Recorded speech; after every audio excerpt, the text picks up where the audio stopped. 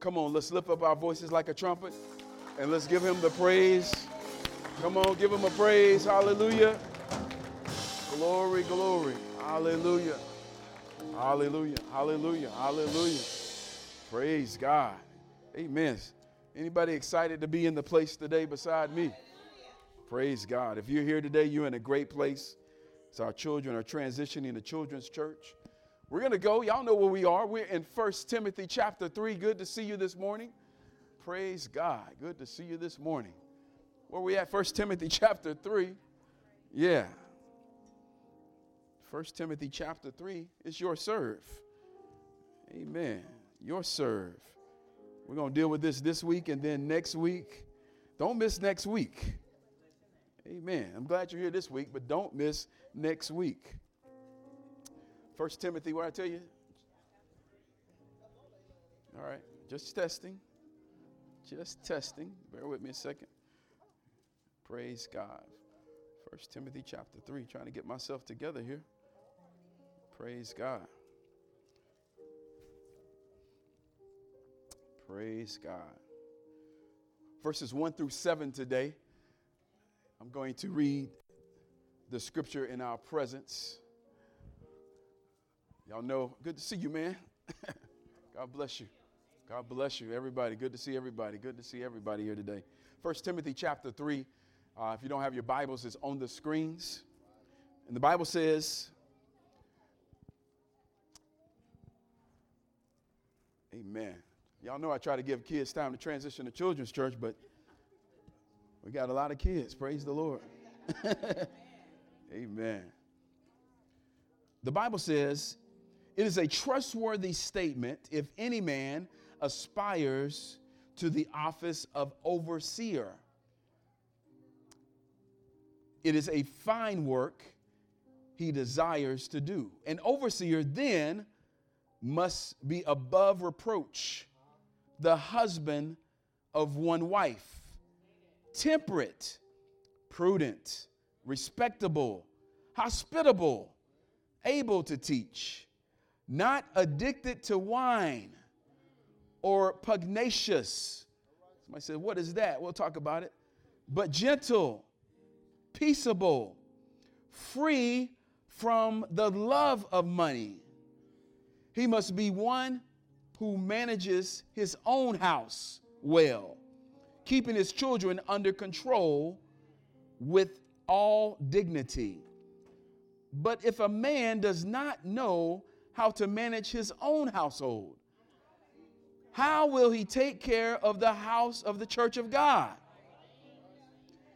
And not a new convert, so that he will not become conceited and fall into the condemnation incurred by the devil. Y'all see that? And he must have a good reputation with those outside the church. With those outside the church. So that he will not fall into reproach and the snare of the devil. Praise God. For a few minutes this morning, we're going to continue our teaching on It's Your Serve. Somebody say, It's Your Serve. Amen. You may be seated in the presence of our life-changing King. God bless you today. Praise God.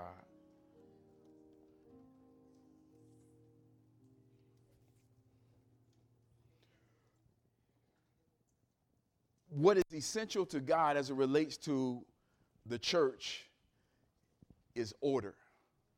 Somebody say order. Order, order. Order prevents a church from going wild. You don't believe that churches go wild? Just read the scriptures. We see churches that went really wild. They did what they wanted to do. They wrote their own doctrine. And it produced something that God could not bless because God did not create that. I love the teaching that we're diving into for the next week or so, because I don't want to assume as a pastor that all of us understand what a church is and how a church is to function. Many of us, we are what we call a interdenominational church, which simply means that many of us have come from many denominations. Catholic, Baptist, Pentecostal, non-denominational, Episcopalian, Presbyterian, Kojic, Church of God in Christ, Church of God in Christ, Church of Christ, and the list goes on. Some of us have even come from Muslim backgrounds. Some of us have come from unchurched backgrounds. And one of the beauties of what we're to do here at the church is we're to teach the Bible. In fact, what we learned a few weeks ago, that what Paul told Timothy is he said that all scripture is God inspired. This is in 2 Timothy. Y'all know where it is. Chapter 3, verse 16. All scripture is given by the inspiration of God and is profitable for doctrine. That's teaching, which teaches us how to get on the road. Amen. It teaches us on the road that we need to be on. For doctrine, for reproof. Reproof, it shows us where we got off the road. Has anybody ever got off the road before? Amen. Thank God for reproof, which showed us, hey, you got off the road here. And then correction. And Brother Nord, what correction does is it not only gets us back on the road, but it begins to show us how to walk correctly as a child of God. And then, of course, lastly, righteousness, which keeps us on the road so that we can exemplify Christ in everything that we do. The church, we hear the word church. That word is the ecclesia. It means that we've been, watch this now, we've been called out of darkness and we've been called into the marvelous light. Isn't that beautiful?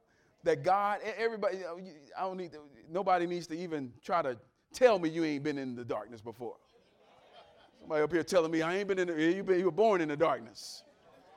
And what God did in his infinite wisdom and his power is he pulled us out of darkness and brought us into the marvelous light of Christ Jesus our Lord. And what Jesus taught us in the book of Matthew, chapter 16, he says, upon Peter's profession, thou art the Christ, what Christ then said, upon this rock, not little rock, but upon the big rock, I will build my church, and the gates of hell shall not prevail against it. That was a promise of Jesus Christ. Now, I need to point out to you that what he said in that particular instance, we're getting to 1 Timothy, he said, I will build my church, which means that the church wasn't built yet. Okay? So he says, I will build my church, and the gates of Hades or hell will not prevail against it. Okay? So when we talk about a church, sisters and brothers, what we're talking about is not, y'all know this, it's not just the building, but it's the people. Okay? So when we talk about the church of God, we're talking about the people of God. And what I need you to know, if you're part of the church, the gates of hell will not prevail against me and you because we're part of the church. Are y'all understanding what I'm saying? That's when you know you're in the church, is when the gates of hell are not prevailing. Now, the enemy is going to do everything in his power because he is not pleased with the church, as we're going to learn about in a few minutes. His idea of the church is to kill, steal, and destroy, according to John's Gospel, chapter 10. Are y'all with me? Okay? So what happened is when the church was birthed, when was the church birthed? It was birthed in the book of Acts. Okay? The book of Acts, where we learn on the day of Pentecost, which was a feast which brought people from all around the globe to one central place, where Jesus told the disciples before he ascended unto heaven, he says, go in the upper room and wait. That's all he told them to do. And in their obedience, 120 of them, Jesus' mother was there, the disciples were there, and Jesus did 3 years of ministry on the earth, and there were only 120 people who were classified as the church who met in the upper room. Y'all believe that? I mean, he did all that preaching and teaching, and 120 people was all who went to the upper room. But Brother Tracy, as they were praying, the Bible says that the Holy Spirit came. And the Holy Spirit came and fell on them, and they began, watch this now, they began to speak with other languages. Now watch this now. I'm not talking about the doctrine of tongues today, but what I need you to understand is that the other languages were understood by the people who were listening. Because they said, aren't these yet Galileans? How are they speaking these languages? Are they drunk? It was only 9 o'clock in the morning. Are they drunk? How am I able to understand what they're saying? Because they were ministering the glorious gospel of Jesus Christ in another language where other people could understand it. It was a miracle of the church where God began to cause ordinary people to speak in another language that other people could understand. Are y'all with me? The church was on fire, man. It was birth. The church at its best is the church at its birth. It was birth. And at that moment, the church was on fire. And everything was happening. People were being healed. Demons were being cast out. The church was alive. It was flowing. It was active. And what they did is they ministered. And the gospel began to spread because now the church began to be persecuted. And sometimes, watch this now, you can get so comfortable in your place. And God says, I never meant for you to park and be comfortable. I wanted you to go and spread the gospel of Jesus Christ. So could it be, as I deviate just for 1 minute, could it be that the opposition that you're facing is to get you out of you so that you can begin to move to let people know about who Jesus Christ is? Everything ain't the devil. All right? Okay. Okay. So there became some challenges in the church as the church was exploding and growing.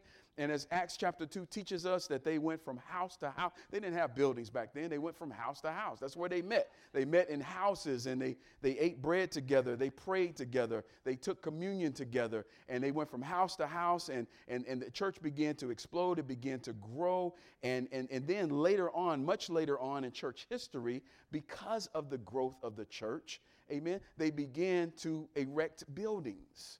And that was allowed to house the people because the houses were not adequate enough to supply the amount of people that were coming. That's a good problem to have. Y'all know we got that problem here. Praise God for that. That our next agenda is to build larger. Not to say we got the biggest church on the block. We ain't all about that. But it's to expand for the ministries that God has called us to do in this community and ultimately in this world. Are y'all understanding?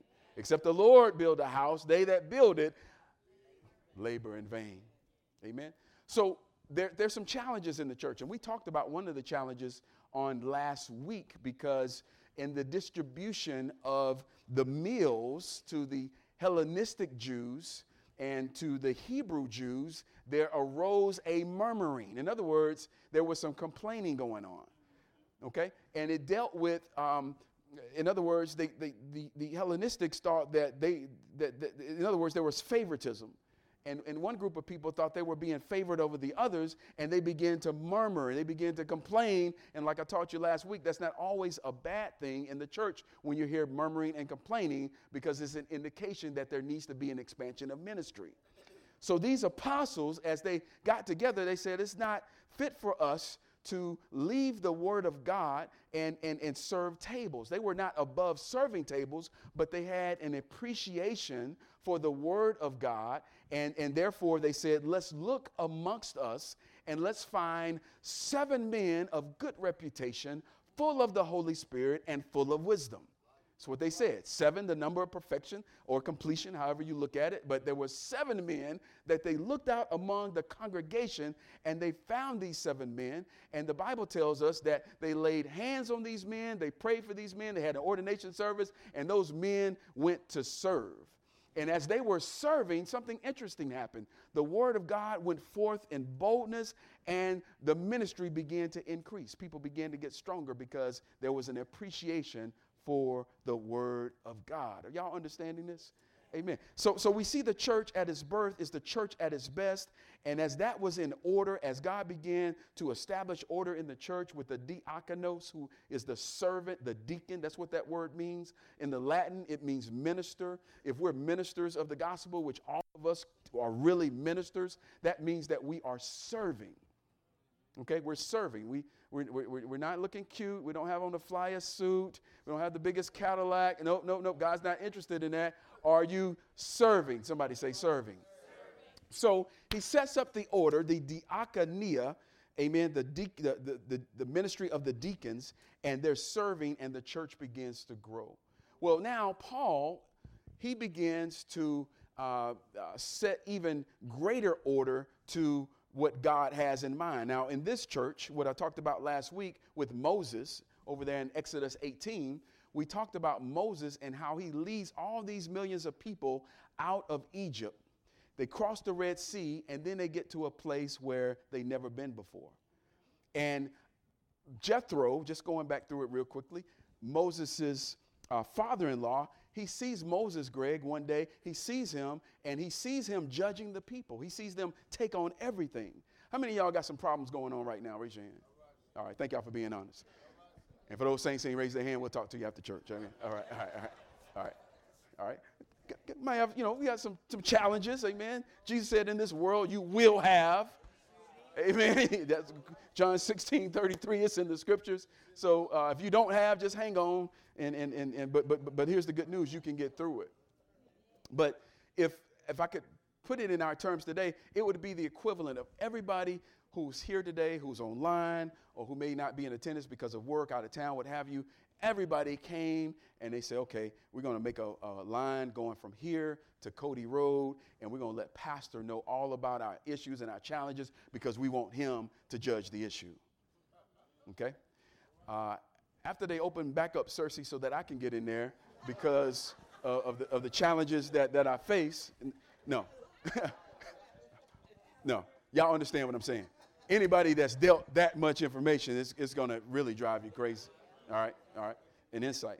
So Jethro is observing Moses, and Moses is doing exactly that. He's taking on all the needs of the people. The Bible says from sun up to sundown, he's judging the people all day. No time for anything except judging the people. And finally, Jethro gives him some counsel. And he says, you're going to wear yourself out doing this all yourself. So they looked among the congregation, and they found 70 elders. 70 elders to help with the issue that was going on. Why? So that Moses could be in tune and hear from God. Okay? Let me, before I even get into where I'm getting today, I just need to say this. I thank God for order in this church.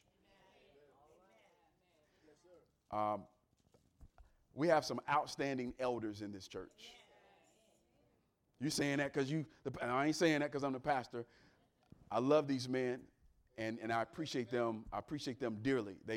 They handle business, according to God's way. The deacons, the members. God has orchestrated something that is so beautiful in his church that it literally almost brings you to tears. It's like, Lord, this is incredible.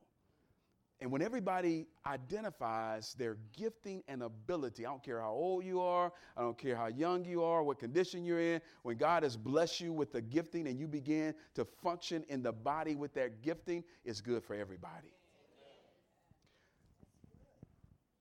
But everything starts at the head.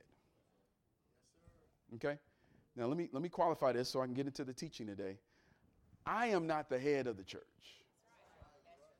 Somebody asks you, hey, who's the head over there at New Generation Church? Jesus.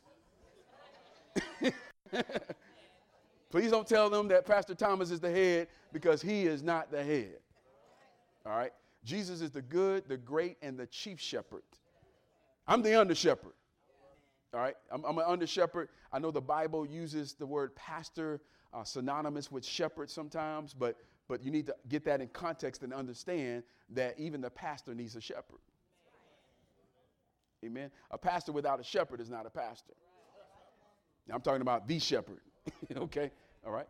So you have the pastor, and in this particular church, we have elders. And that's what we're going to talk about today. Last week, we dealt with the deacons, or those who serve, beginning in verse 8, but we're going to back up to verse 1. And I want you to understand this, because if we're not serving as leaders, I love what one minister says. He says that a mist in the pulpit becomes a fog in the pews. So in other words, if the leadership is asking me to serve, they ain't serving.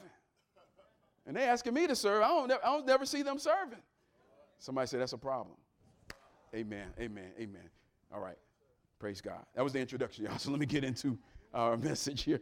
So Paul, who's writing to Timothy, and Timothy is the pastor of Ephesus. Now, Ephesus has some issues, y'all. You're talking about a church that has some issues. And there were people who, what Jude says, they come in unawares. And they snuck in for the sole purpose of attempting to distort truth. Okay? That's one of the goals of the enemy. His goal, he knows that he knows that all he needs to do is just throw in a little doubt. All right? He may not be able to get you on the truth, but he'll hit you what he hit Adam and Eve with. Did God really say? Okay? And you go entertaining that, scratching your head, not going back to your word to find out if God said it, and before you know it, you're caught up in something that you never should have been caught up in. Okay? So the word corrects. Somebody say the word corrects. So this is going to correct maybe any theology that we've had about what it means to serve as an elder or deacon or elder in this particular in church. So in verse 1 it says, let me read this.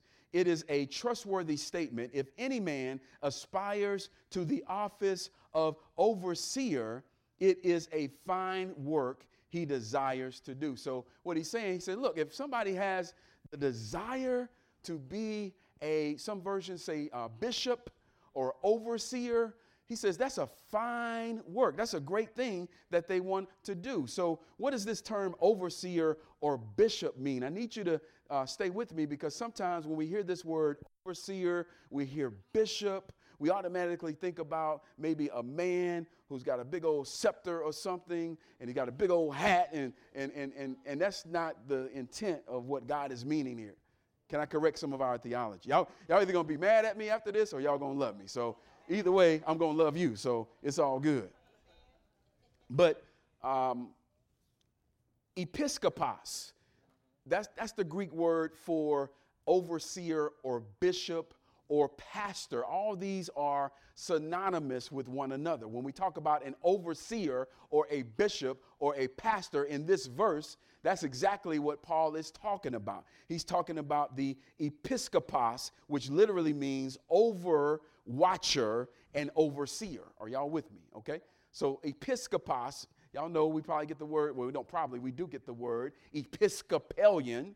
Okay, a denomination which is overseen by bishop, is a kind of a bishop structure. But what he's saying, he says, look, anybody that desires to be in that capacity, they desire a good work. He makes that known right off the bat. Now let's go deeper, because in verse 2 he says, as he gets into the qualifications of a elder, and let me say this, that I believe what we're about to read and go into, just as last week, these qualifications, although they're for elders and deacons, it should be for everybody. Okay? I mean, you don't want to say, oh, that's just for the elder and deacon. Okay? One of the things we're going to talk about in a minute, the husband of one wife, oh, that's just for the elders and deacons. No, that's for you too. To be respectable. Oh, that's just for the elder. No, that's for you. These are really leadership qualities that can transfer to all of us who make up the church. Are you with me? All right. So let's look into these quickly. Here we go. An overseer, that's our word, episkopos, then must be above reproach. Above reproach. I want to go through these quickly. Some versions say blameless. And this word literally means, I need to get this right, nothing to hold upon. There must be nothing in his life that others can take hold and attack the church. Okay? So when we talk about an elder, a pastor, or a bishop being above reproach, we're basically saying that we can't get a handle on them. Now, you know how church folks can be, right? If they get a hold of something the leader is doing, it's going to get out even before Facebook get it. But that's important in the church, because that becomes a distraction if a pastor, an elder, or a bishop has a lifestyle where people can point out clearly the errors that they're living in. Now, God forgives us of sin. I'm not saying something that we did before, but we're transformed. You think about the Apostle Paul for a minute. He was a mass murderer. So we could get a hold to his lifestyle by pointing out that, wait a minute, this man don't need to be ruling over nobody because he's a mass murderer until he met Jesus. And when he met Jesus, everything changed. Everything changed in that man's life, so much so that he gives us the majority of the New Testament scriptures. So there is opportunity for redemption. I'm not saying that, but for somebody who's being considered or maybe even in the office of an elder, pastor, a bishop, and you can get a hold to them. Well, I saw them at the club. What you doing at the club, first of all? And then secondarily, you're asking a good question. What is the elder doing at the club? Okay? Are y'all with me? Oh, I was in there evangelizing. Okay. Okay, then. So it must be blameless. Somebody say blameless. You got to be blameless, all right? And as we talked about earlier, he goes on to say in the scripture, he says, we're going through these. He says, above reproach or blameless, the husband of one wife. We talked a little bit about that last week, okay? Because the deacon has the same responsibility, the husband of one wife. I think obvious reasons we know why that's important. Okay. Number one, in this day of that Paul is writing this, there are a couple of things going on. Polygamy in the Roman culture is basically accepted. In the Roman culture, notice all this stuff comes out of Rome, y'all. It's basically accepted that you can be married to more than one woman. Also, what's accepted is as leaders now, they accepted the fact that you could have mistresses. Okay? You can have mistresses. So you might have a wife and two mistresses. What the husband of one wife means is that the biblical leader is not to be a playboy, an adulterer, a flirt, and does not show, watch this, romantic or sexual interest in other women. Including, watch this now, the deception images of pornography. Are y'all hearing me?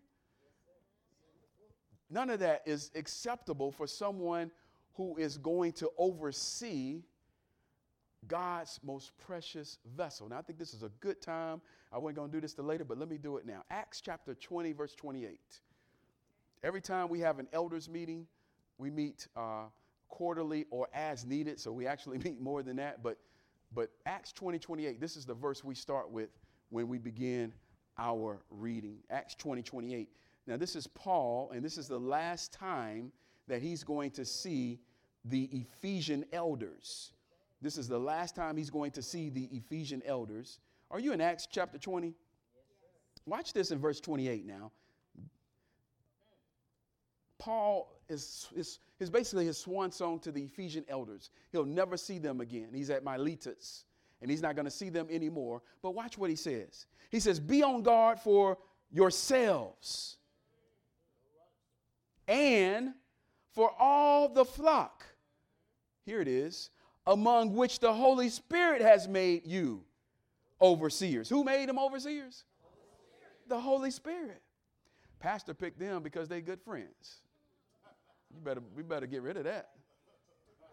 Pastor picked them because they got a nice paycheck coming in. You better get, you know that. And that does happen in some churches, but not in this church. Among which the Holy Spirit has made you overseers. To what? To shepherd the church of God. How valuable was it? Which was purchased with his own blood. Who is his capital in that statement? Jesus. He's saying the task that you have been given is so important that it's been paid for with the blood of Jesus. Therefore, you need to take it seriously. Are y'all understanding?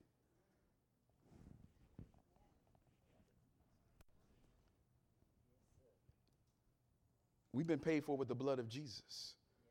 And anything that has been paid for with the blood of Jesus deserves the utmost attention. So that's why we can't have somebody who is not faithful to his wife. A mist in the pulpit becomes a fog in the pews. The pastor's out of order, doing things he ain't need to be doing. He can't stand up before the people and truly say unto them what thus says the Lord. Wouldn't I be a hypocrite if I did that? Now I got a fine wife, y'all.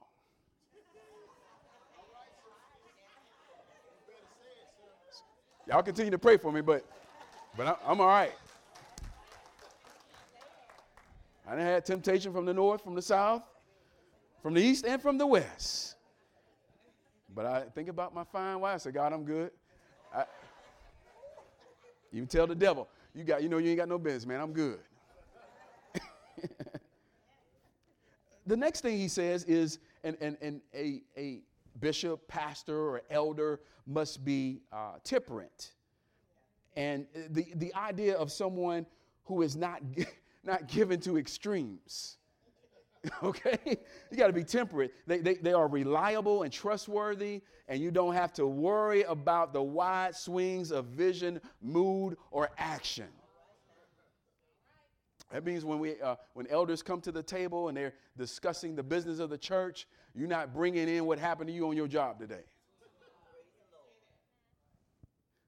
Or you're not casting vision that is ungodly. God ain't told you nothing about what you're telling the people, and therefore now you got them out there believing something that God ain't even give you. Are y'all hearing what I'm saying? All right, just all offbeat. So you got to be above reproach. You got to be the husband of one wife. You got to be temperate. What's next? If y'all follow along with me. You got to be prudent. Okay? You got to be prudent. That describes the person who is able to think clearly with clarity. They are not constantly joking, always joking. Now, we have fun and we joke, but when it comes to matters that need our sincere attention as an elder, you can't be joking about that. Why? Because people's lives are at stake. People's eternity are at stake. Is that to say that elders can't have fun? Of course we can. The office of an elder. But when it comes to serious matters of the church, when it comes to caring for the flock that has been paid for with the blood of Jesus, that's no joking matter. Got no time to joke for that. Y'all understand what I'm saying? Just trying to reestablish our theology as it relates to how churches should function. Okay? How churches should function. The next one is respectable. That's exactly what it means. Respectable not only in the church, but outside the church. All right? We know you're in the church. Man, you look great. Cleanest man out. Amen. We love you. But we hear report about you not being respectable in the community. That's a problem. Because that's a reflection on the church, a reflection on the church, of course, but more importantly, it's a reflection on Jesus Christ. So we have to be respectable. We have to have a reputation of being respectable. God, he didn't say just close your eyes and pick who you want. No, he said, I need to set some criteria because this is important business as it relates to the church. Are y'all understanding this? Even in your own life, you need to be respectable. If you're a child of God, you need to be respectable to people. You shouldn't have a reputation of not being respectable as a child of God. Next one is hospitality, right? This means they are, I love this, and we're going to go to a scripture here, a couple of scriptures, but they are willing and able to open up their homes to both friends, strangers, and they do that without being mad about it. Okay? If I can say it like that. But it's the gift of hospitality. Okay? You're able to open up your area and you're able to invite people in. Okay? You're able to prepare a meal before people and sit down and eat with them and listen to them. Hospitality is so important. And I know many of us maybe grew up in a generation. Here we go. I ain't letting them spirits in my house. I ain't doing all that. Well, wait a minute now. Wait a minute. When people say that, I say, wait a minute. Greater is he who is in you than he that is in the world. If God has ordered you to open up your house and be hospitable to people, open up your house and be hospitable towards them. You might even find an occasion where you're going to deal with the demon that's in that person and it needs to get out of them. Can I say amen? It's happened. It's happened. We need to be hospitable. Go to 1 Peter chapter 4 quickly. 1 Peter chapter 4 verses 9 and 10. Beautiful scripture on hospitality. I just don't want nobody in my house. I mean, I got to put some stuff up when they come. What you doing with it out anyway? My house ain't never clean. I don't want nobody. Peter says, be hospitable. This is one of the one another's, right? Be hospitable to one another without what? I didn't make that up. Do y'all see that? Be hospitable to one another without complaint, as each one, and we'll get this will be kind of for next week, but as each one has received a special gift, employ it in serving one another as good stewards of the manifold grace of God. Beautiful scripture. You got two one another's there. Be hospitable to one another, serve one another. Here's a challenge for the believer or the Christian. Open up your home and invite somebody over for dinner.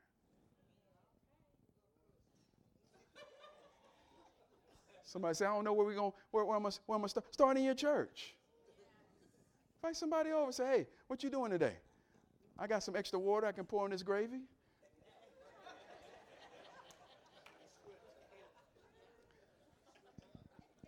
But it's not about the food, right? It's about the hospitality.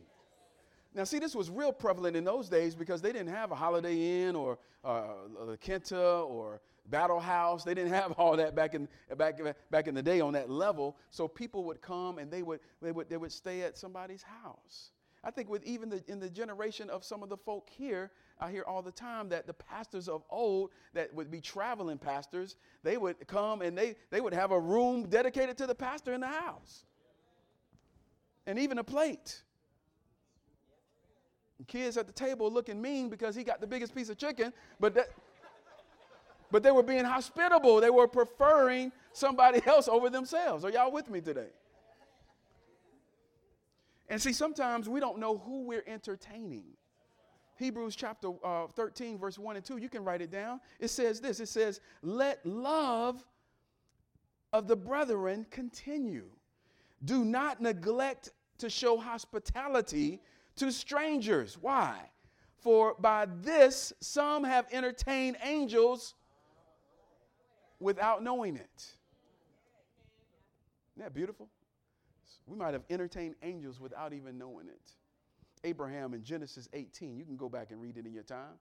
But he entertains three men, but they were angels, and they were there to come to set order at Sodom and Gomorrah. And man, he served them. He opened up his house to them. He told Sarah, hey, we got to prepare a meal for these men. And he basically set it out for them.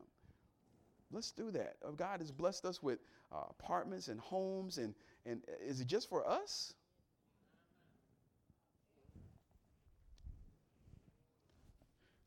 I knew I was going to have either lemons thrown at me, but it's all good.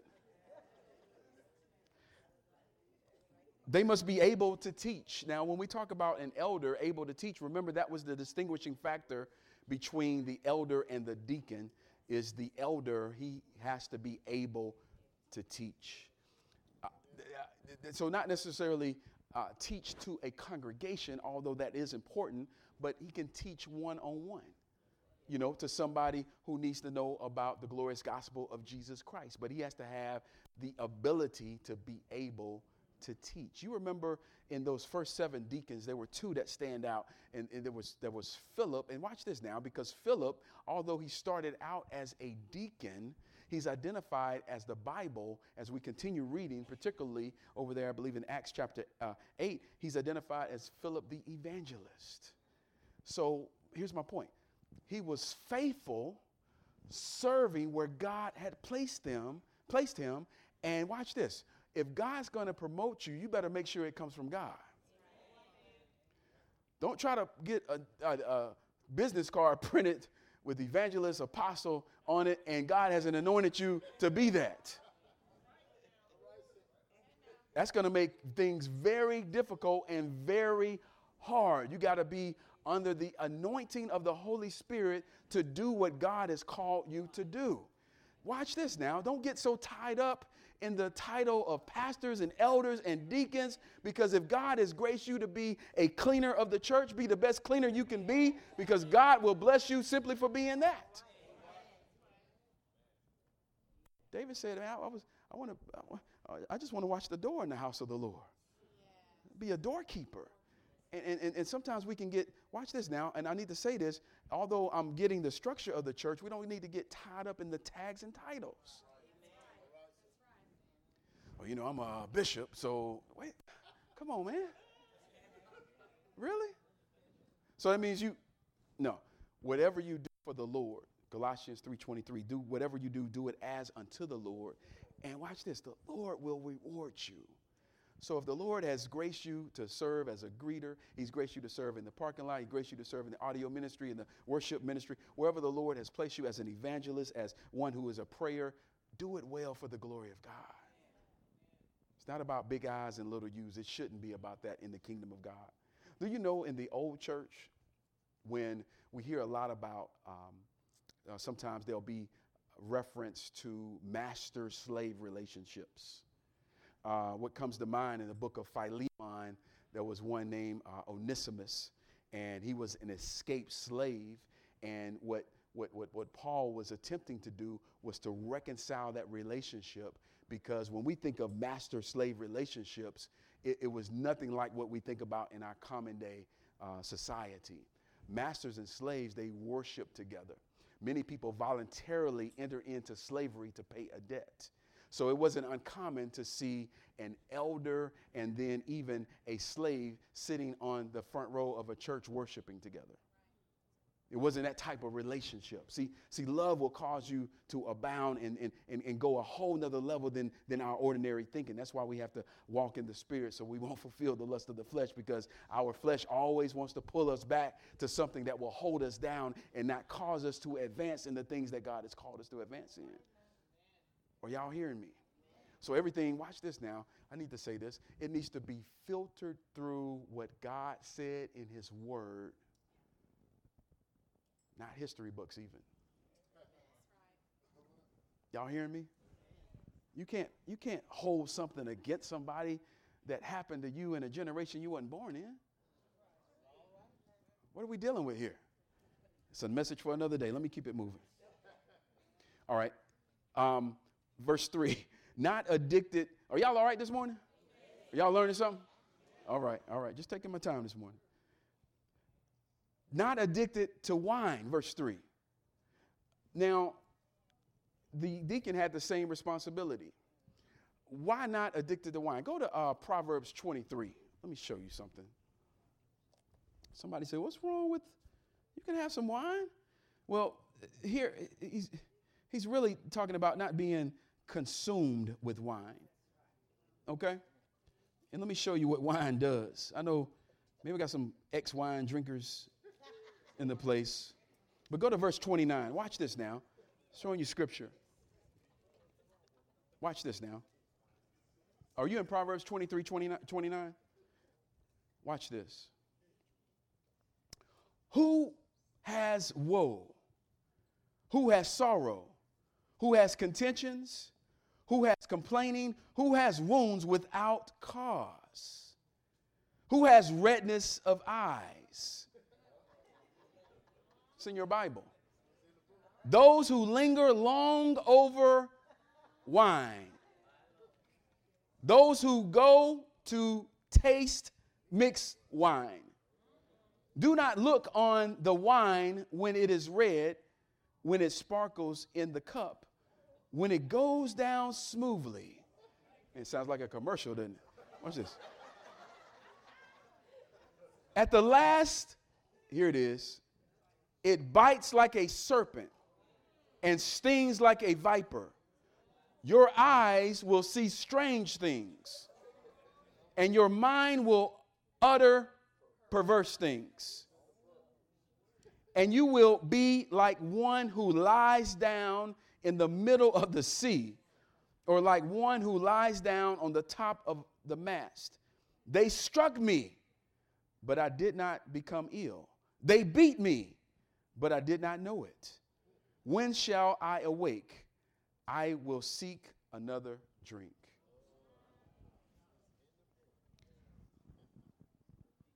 As an elder, as a believer, we need not to be drunk with wine. Paul taught us that. I believe over there in Ephesians, I want to say chapter 5, he said, in fact, go there. I want you to take my word for it. Go to Ephesians. I want to tie this all together. How does 5:18 look? Let me see if that's where I want to be. Ephesians 5:18. Is that it? Okay. Watch this. This is Paul. This is to the New Testament church. Go back and read Proverbs 23 when you can. For those of us who have heavily indulged in wine, there have been some times where where did I get this from? I mean, it's like a viper. That's a good word that's used in the scriptures, man. It'll mess us up. And we think it's drowning our sorrows when that's Christ's job to do that, the Holy Spirit job. But for some reason, the enemy has tricked some of us into thinking that I can drown my sorrows by getting drunk or getting high. And do not get drunk with wine, for that is dissipation, but be filled, here it is, with what? Do y'all see that? What we need to be filled with? Man, there's no wine that can handle what the Spirit of God can do for you. There's no high that can be achieved by any wine, regardless of what proof it is, because the Holy Spirit can take us to a whole nother level. And it keeps our minds sound. We got to be ready at all times as ministers, because we never know when the Lord is going to use us for an assignment. And if we're drunk and we're intoxicated and somebody comes up to us, we're not in a position to witness to them. I will never forget the first time, I told y'all my testimony, first time I rode a float on the Mardi Gras. I remember the first time I was so excited, man, there on Congress Street, and I'm participating in everything else everybody else is participating in. And I got angry when I saw somebody at my church at the time who was in leadership drinking the same thing I was drinking.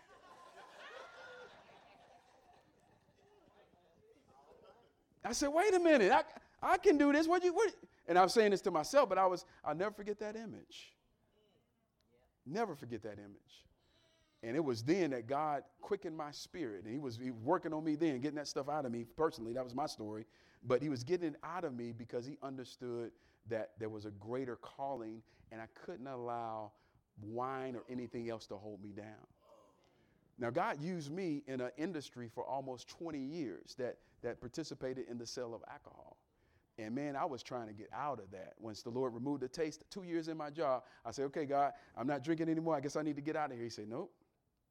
And he used me for the next 18 years to minister to people in a place that needed the light of Jesus. And I'll never forget that. I'm trying to get out. I'm applying places. I'm calling people. Hey, all you got to do is show up. You got the job. Well, I drive and there's a traffic jam. And I show up late and they say, well, if you're showing up late, we can't give you this job because you can't even come to the interview on time. Had the job. And I can't tell you how many times that happened to me. I'm not here to talk about that. But what I am saying is, man, when you choose to let go of that which you think you have to have, God will replace it with something much greater. Can I get a witness in this place today? I just got to. No, you ain't got to do nothing.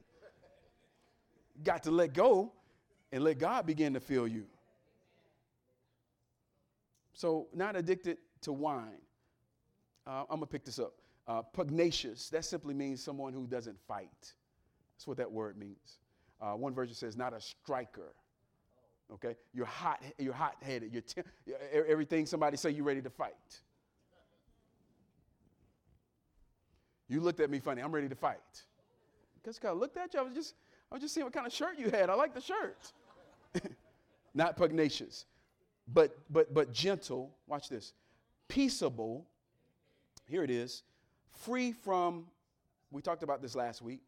Free from money. Free from the love of money. In chapter 6, Paul, he deals with that. He says, it's the love of money that's the root of all kinds of evil, not money itself. Amen. He must be one who manages his own household well, keeping his children under control with all dignity. But if a man does not know how to manage his own household, how will he take care of the church of God? The first ministry in every elder's responsibility is not New Generation Church. My first ministry as a pastor, elder of New Generation Church is not New Generation Church. It's my family. That's my first ministry. For Elder Mike, first ministry is his family. All the elders who make up the elders council here, and we preach that. Our first ministry are our families. Wouldn't it look foolish if we had a thriving ministry, which we do, amen, in the name of Jesus, and things at home were deteriorating? Y'all be like, man, what's wrong with Pastor's wife? She always looking some kind of way. And I'm going to say, okay, what y'all doing looking at her, not listening to the message? No. My point is simply this. It becomes a fog in the pews if there's episodes in our lives as leaders that get in the way of leading the church. Okay? And we understand that. We know that. And the door is open. If at any time, if there's challenges where we have to step away for a minute, we don't judge that, but we welcome that because we understand the importance of it. And that's to be respected, by God. Okay?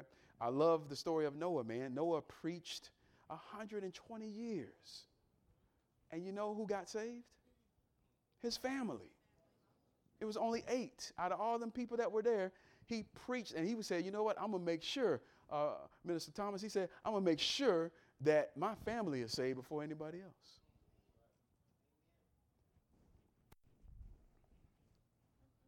Bring this to a close. He must not be I love this, a new convert. Why? So that he will not become conceited and fall into condemnation. Watch this, incurred by the devil. That stuck out to me as I was reading this. I was like, man, the devil is going to be involved. Anything that promotes the growth of a church, not only numerically, but also in the health of the church, the enemy is going to show his head. Okay? He's always after the ones with the ball.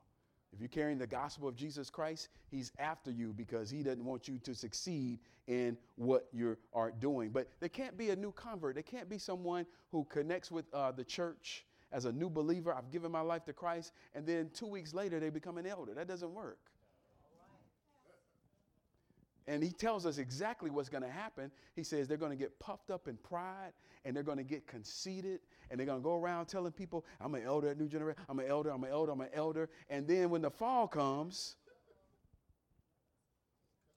can't be a new convert. Okay?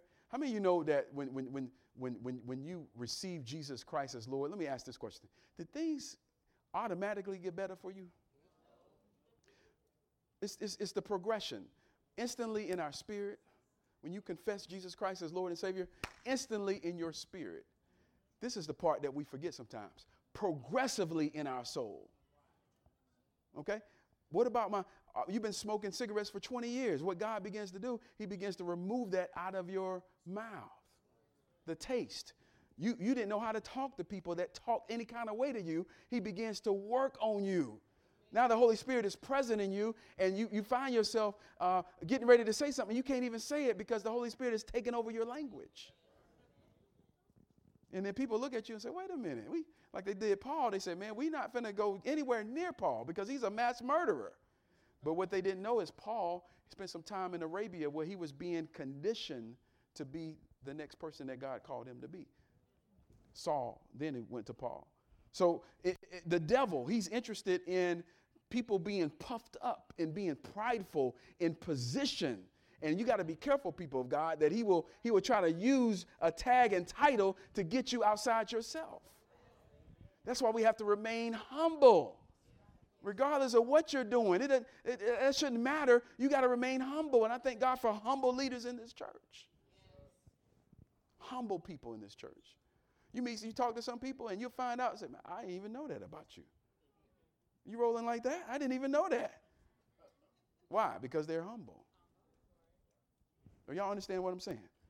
And then lastly, watch this. And he must have a good reputation. We talked about this in terms of respect with those outside the church. Why? So that he will not fall into reproach, and there's that devil again, and the snare of the devil. He must have a good reputation. Reputations hold you accountable to what other people are saying about you. Okay? Hold you accountable. We can't be men of business who's caring for the business of the church while ripping people off in the community. That elder goes to your church? Man, don't you know he quoted me 100 times the quote that I got? You're not going to hear that. We got some honest businessmen in this church, so I'm just telling you that it goes a long way because the people's view outside, it matters. We're representing Christ Jesus. Okay? We're representatives of him. So what Pastor, what do I do? Now knowing that the structure of the church is set up in such a way where their elders, write down Titus chapter 1. I ain't have time to go in there, but that's what Paul did when he went. He told Titus, one of the first things I want you to do is set up elders. They were in Crete where everything was wrong. Everything was wrong. Even the old other Christians were saying that they're not right. So he says, what I need you to do is set order. The whole premise of this message, people, is in our lives for them to flow and to function as God has created our lives to function. We have to have order. If you're out of relationship with Jesus Christ, you're in disorder. That's why you have to rededicate yourself to him and say, Lord, I've been out of order. I'm rededicating my life. I'm doing again what I should have been doing. I'm giving you my whole life. In the church, see, when you have order in yourself, then there's order in the church because you come in as a person who understands order.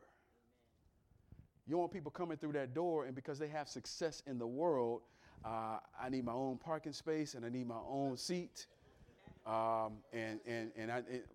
man, we love you. We thank God for you. But we don't do that around here. Jesus says the least of them will be greater. The least of them will be greater. So continue to pray for your leadership. Pray for not only leadership in this church, but in all churches open in the name of Jesus, that God would establish godly order. Because, man, I'm telling you, we can win people to Christ in these last days. Isn't it amazing that Christ found us where we were? I don't know what you were. You were a whosoever, drunk, drug addict, adulterer, whatever you were. And the mystery is that God sent Jesus Christ into the earth, the God-man, and he walked in the earth victorious over every temptation he would face to show us how it could be done through him. Man, that's why when you've been redeemed, we need to celebrate that. It's not us, but man, I'm not where I used to be. And it's not that I'm better than anybody else, but it's that God loved me so much that he found me right where I was, and he didn't judge me, but he picked me up with his hands, and he began to form and shape me into the person that he so desires for me to be. That's a beautiful thing, people. That's a beautiful thing. I know, and many of us, and all of us will be in progress until he returns. Amen? We're saved, we're being saved, and one day we will be saved.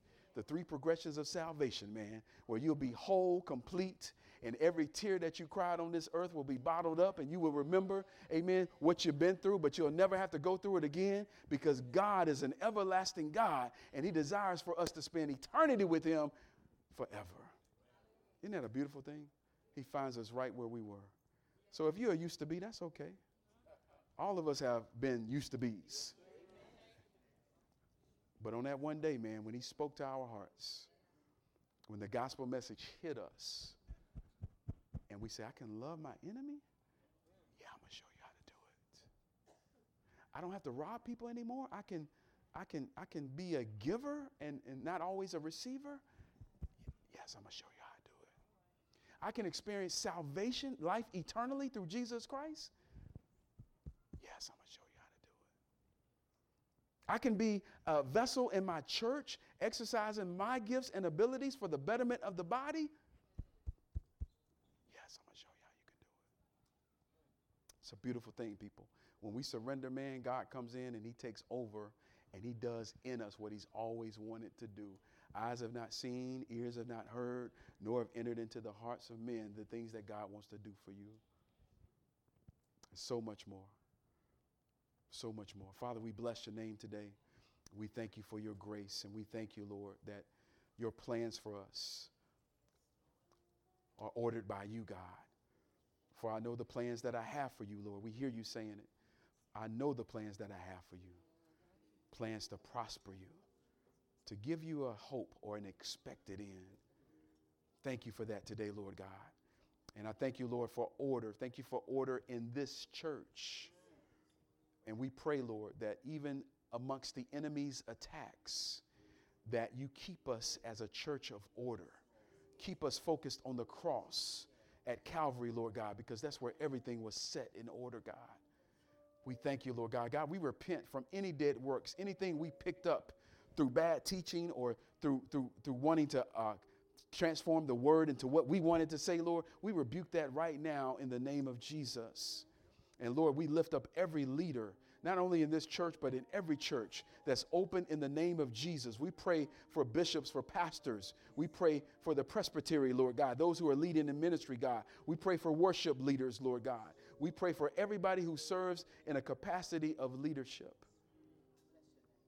And God, we pray for the flock that's been paid for by the precious blood of Jesus. We thank you, Lord. Thank you for bringing us out of darkness into the marvelous light. Oh, God, I thank you we're not who we used to be. Oh, hallelujah. Thank you, God. Thank you that you're working on us, God. You're working on our, hallelujah. Man, thank you that we've been redeemed.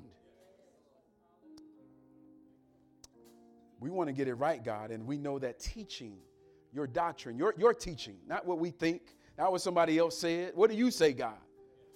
We thank you for correction today as you continue to lead us and direct us in the path of righteousness. Now, listen, you're here today, every head bowed, every eye